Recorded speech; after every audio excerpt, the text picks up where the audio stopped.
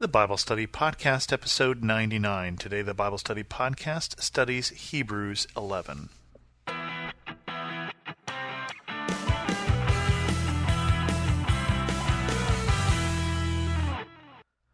Welcome to the Bible Study Podcast. I'm your host, Chris Christensen. One of the main reasons for studying Hebrews for me is this chapter 11 here, which is a chapter about faith. And it really is a roll call of people from the Old Testament whose faith has been exemplary. Jumping right in. Now, faith is being sure of what we hope for and certain of what we do not see. This is what the ancients were commended for. And so the author starts right away with the definition of faith. Faith, by its definition, means we can't see something and yet we believe. And so that is the working definition here of this whole chapter of faith here in Hebrews 11. By faith we understand that the universe was formed at God's command, so that what is seen was not made out of what was visible. By faith Abel offered God a better sacrifice than Cain did. By faith he was commended as a righteous man, when God spoke well of his offerings, and by faith he still speaks, even though he is dead. And so the author goes way back to the beginning of Genesis, to the creation and to Cain and Abel, and says the motivation for Abel's belief, Abel being right with God and Cain not, was faith. And that also by faith we understand that the universe was formed, even though we can't see that. By faith Enoch was taken from this life so that he might not experience death. He could not be found because God had taken him away. For before he was taken he was commended as one who pleased God, and without faith it is impossible to please God, because anyone who comes to him must believe that he exists, and he rewards those who earnestly seek him.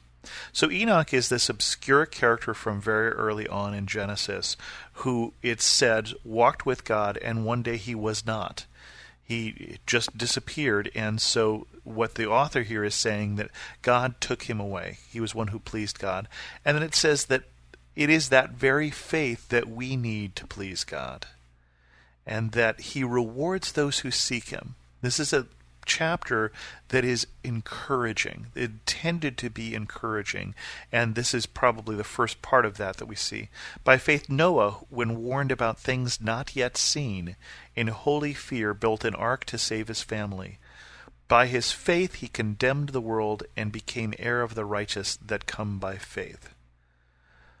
So Noah was told to build the ark when it wasn't raining. Noah was told to build the ark when there was no evidence that something like this would be needed. He built the ark because he was told to by God, and he believed him. And through his faith he became an instrument then that God could save a remnant. By faith Abraham, when called to go to a place he would later receive as his inheritance, obeyed and went, even though he did not know where he was going. By faith he made his home in the promised land like a stranger in a foreign country. He lived in tents, as did Isaac and Jacob, who were his heirs with him in the same promise. For he was looking forward to the city with foundations, whose architect and builder is God. Just a great poetic phrase there of what Abraham is looking for. Abraham, in a time that is not known for people getting up and leaving, was told by God to get up and leave her, and was called and sent elsewhere. And so he went to the promised land, but it wasn't yet his. But he lived there because he understood that that was part of a promise that would take a while to come. He was looking for a city with foundations whose architects and builder is God. What a great example for us. What are we looking for in a career, in a family, in a life? Are we looking for something whose architect and builder is God? Are we looking for something that is built on and designed to God's plan? How much better might life be if we were? By faith Abraham, even though he was past age, and Sarah herself was barren, was enabled to become a father, because he considered him faithful who had made the promise. And so from this one man, and he as good as dead, came descendants as numerous as the stars in the sky, and as countless as the sand on the seashore. You'll remember from our study of Abraham that God made a promise to Abraham that he would have this descendants as many as the stars in the sky, as many as the sands on the beach. And he was already past time that he really should have had kids. And then even after that, God waited, I think it was 25 years, until that was fulfilled, until a time at which it just made no sense. It just couldn't normally, rationally happen. But they believed, and God was faithful. From one man, and he as good as dead. I love the way they say that. Come descendants as numerous as the stars in the sky. With God, all things are possible. And I think one of the reasons why God did that in Abraham's life, waited until it was clear that this child that was born was from God, was as an illustration for us that this is something he was doing. All of these people were still living by faith when they died. They did not receive the things promised. They only saw them and welcomed them from a distance. And they admitted that they were aliens and strangers on earth. People who say such things show that they are looking for a country of their own. If they had been thinking of the country they had left, they would have had the opportunity to return. Instead, they were longing for a better country, a heavenly one. Therefore God is not ashamed to be called their God, for he has prepared a city for them.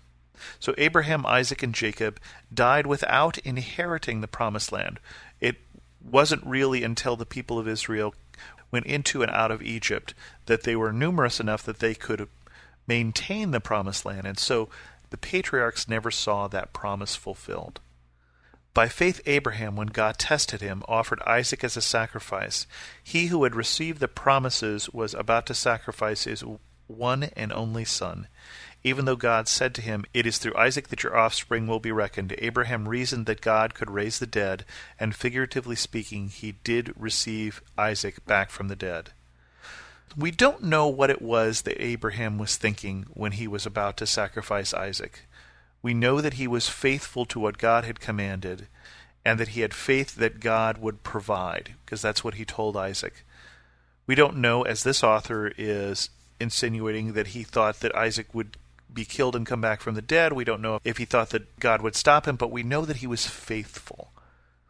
We know that he did what God told him to do, even though it seemed to be impossible that God's promises could be consistent with what he was being asked to do. By faith, Isaac blessed Jacob and Esau in regard to their future. By faith, Jacob, when he was dying, blessed each of Joseph's sons and worshipped as he leaned on the top of his staff.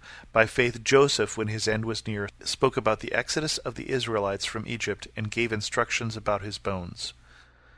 So again, he talks about the patriarchs here, Abraham, Isaac, Jacob, and then eventually Joseph, who did not yet see that promise fulfilled, but we're still carrying on in faith. And we will not always see the culmination of the ministries that we are called to. The Bible says, for instance, that some will sow and others will reap. I know in the ministry that I do right now on Tuesday nights in Juvenile Hall, they said, if you have to see results, don't get into this ministry, because you may not ever know what happens to these kids. It may be that what you say here will make a difference 10 years down the road. They may be in prison for 10 years, and you may completely lose touch of them and not have any idea whether you've impacted their lives. And this was what happened with Abraham, Isaac, and Jacob. They didn't get to see those promises fulfilled, but they were faithful. By faith, Moses' parents hid him for 3 months after he was born, because they saw he was no ordinary child, and they were afraid of the king's edict. By faith, Moses, when he had grown up, refused to be known as the son of Pharaoh's daughter. He chose to be mistreated along with the people of God rather than to enjoy the pleasures of sin for a short time. He regarded disgrace for the sake of Christ as of greater value than the treasures of Egypt, because he was looking ahead to his reward. By faith he left Egypt, not fearing the king's anger. He persevered because he saw him who is invisible. By faith he kept the Passover and the sprinkling of the blood, so that the destroyer of the firstborn would not touch the firstborn of Israel. And so Moses lived by faith too. And Moses' parents lived by faith. And Moses specifically is called out here for having a choice of being raised as a prince of Egypt or identifying as one of these slaves, these Israelites, chose the latter. By faith the people passed through the Red Sea as on dry land, but when the Egyptians tried to do so, they were drowned.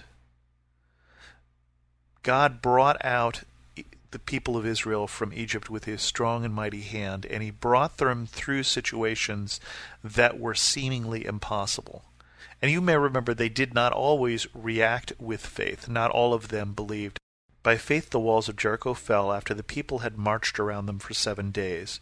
By faith the prostitute Rahab, because she welcomed the spies, was not killed with those who were disobedient. Here we're in the book of Joshua, and we're talking about the conquering of Jericho, but also Rahab, who sheltered the spies, because despite the fact that what was going on around her, this marching around the walls, which looked just silly, she understood that these people were sent by God and that her city was doomed, and so she helped them and was saved, because she believed what wasn't evident to everyone. And what more shall I say? I do not have time to tell about Gideon, Barak, Samson, Jephthah, David, Samuel, and the prophets, who through faith conquered kingdoms, administered justice, gained what was promised, who shut the mouths of lions, quenched the fury of the flames, and escaped the edge of the sword, whose weakness was turned to strength, and who became powerful in battle and routed foreign armies. Women received back their dead, raised to life again. Others were tortured and refused to be released, so that they might gain a better resurrection. Some faced jeers and flogging, while still others were chained and put in prison. They were stoned, they were sawed in two, they were put to death by the sword. They went about in sheepskins and goatskins, destitute, persecuted, and mistreated. The world was not worthy of them. They wandered in deserts and mountains, and in caves and in holes in the ground. Now remember what we've read previously in Hebrews. The author is writing to a church that is still undergoing persecution, and these are words that tell us about people who have also suffered and who were victorious. These are words about people who overcame, that would bring hope to this church that the author is writing to. And all of these people, the world was not worthy of them. And he is encouraging us to live lives that are of more worth than the world's values. And the author closes this chapter this way. These were all commended for their faith, yet none of them received what had been promised. God had planned something better for us, so that only together with us would they be made perfect. And with those words, we'll end this episode of the Bible Study Podcast. If you have any comments or questions, feel free to send them to host@thebiblestudypodcast.com or leave a comment at thebiblestudypodcast.com. And as always, thanks so much for listening.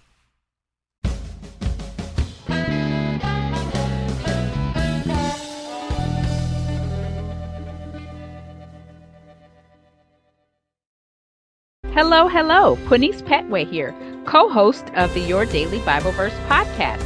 Are you someone who loves to take a deep dive into God's Word, one verse at a time, to explore His will for your life and desire to draw closer to Him? If that sounds like you, I'd love to invite you to head over to lifeaudio.com and search Your Daily Bible Verse to tune in and subscribe for daily inspiration, life application, and spiritual transformation through the in-depth exploration of God's Word.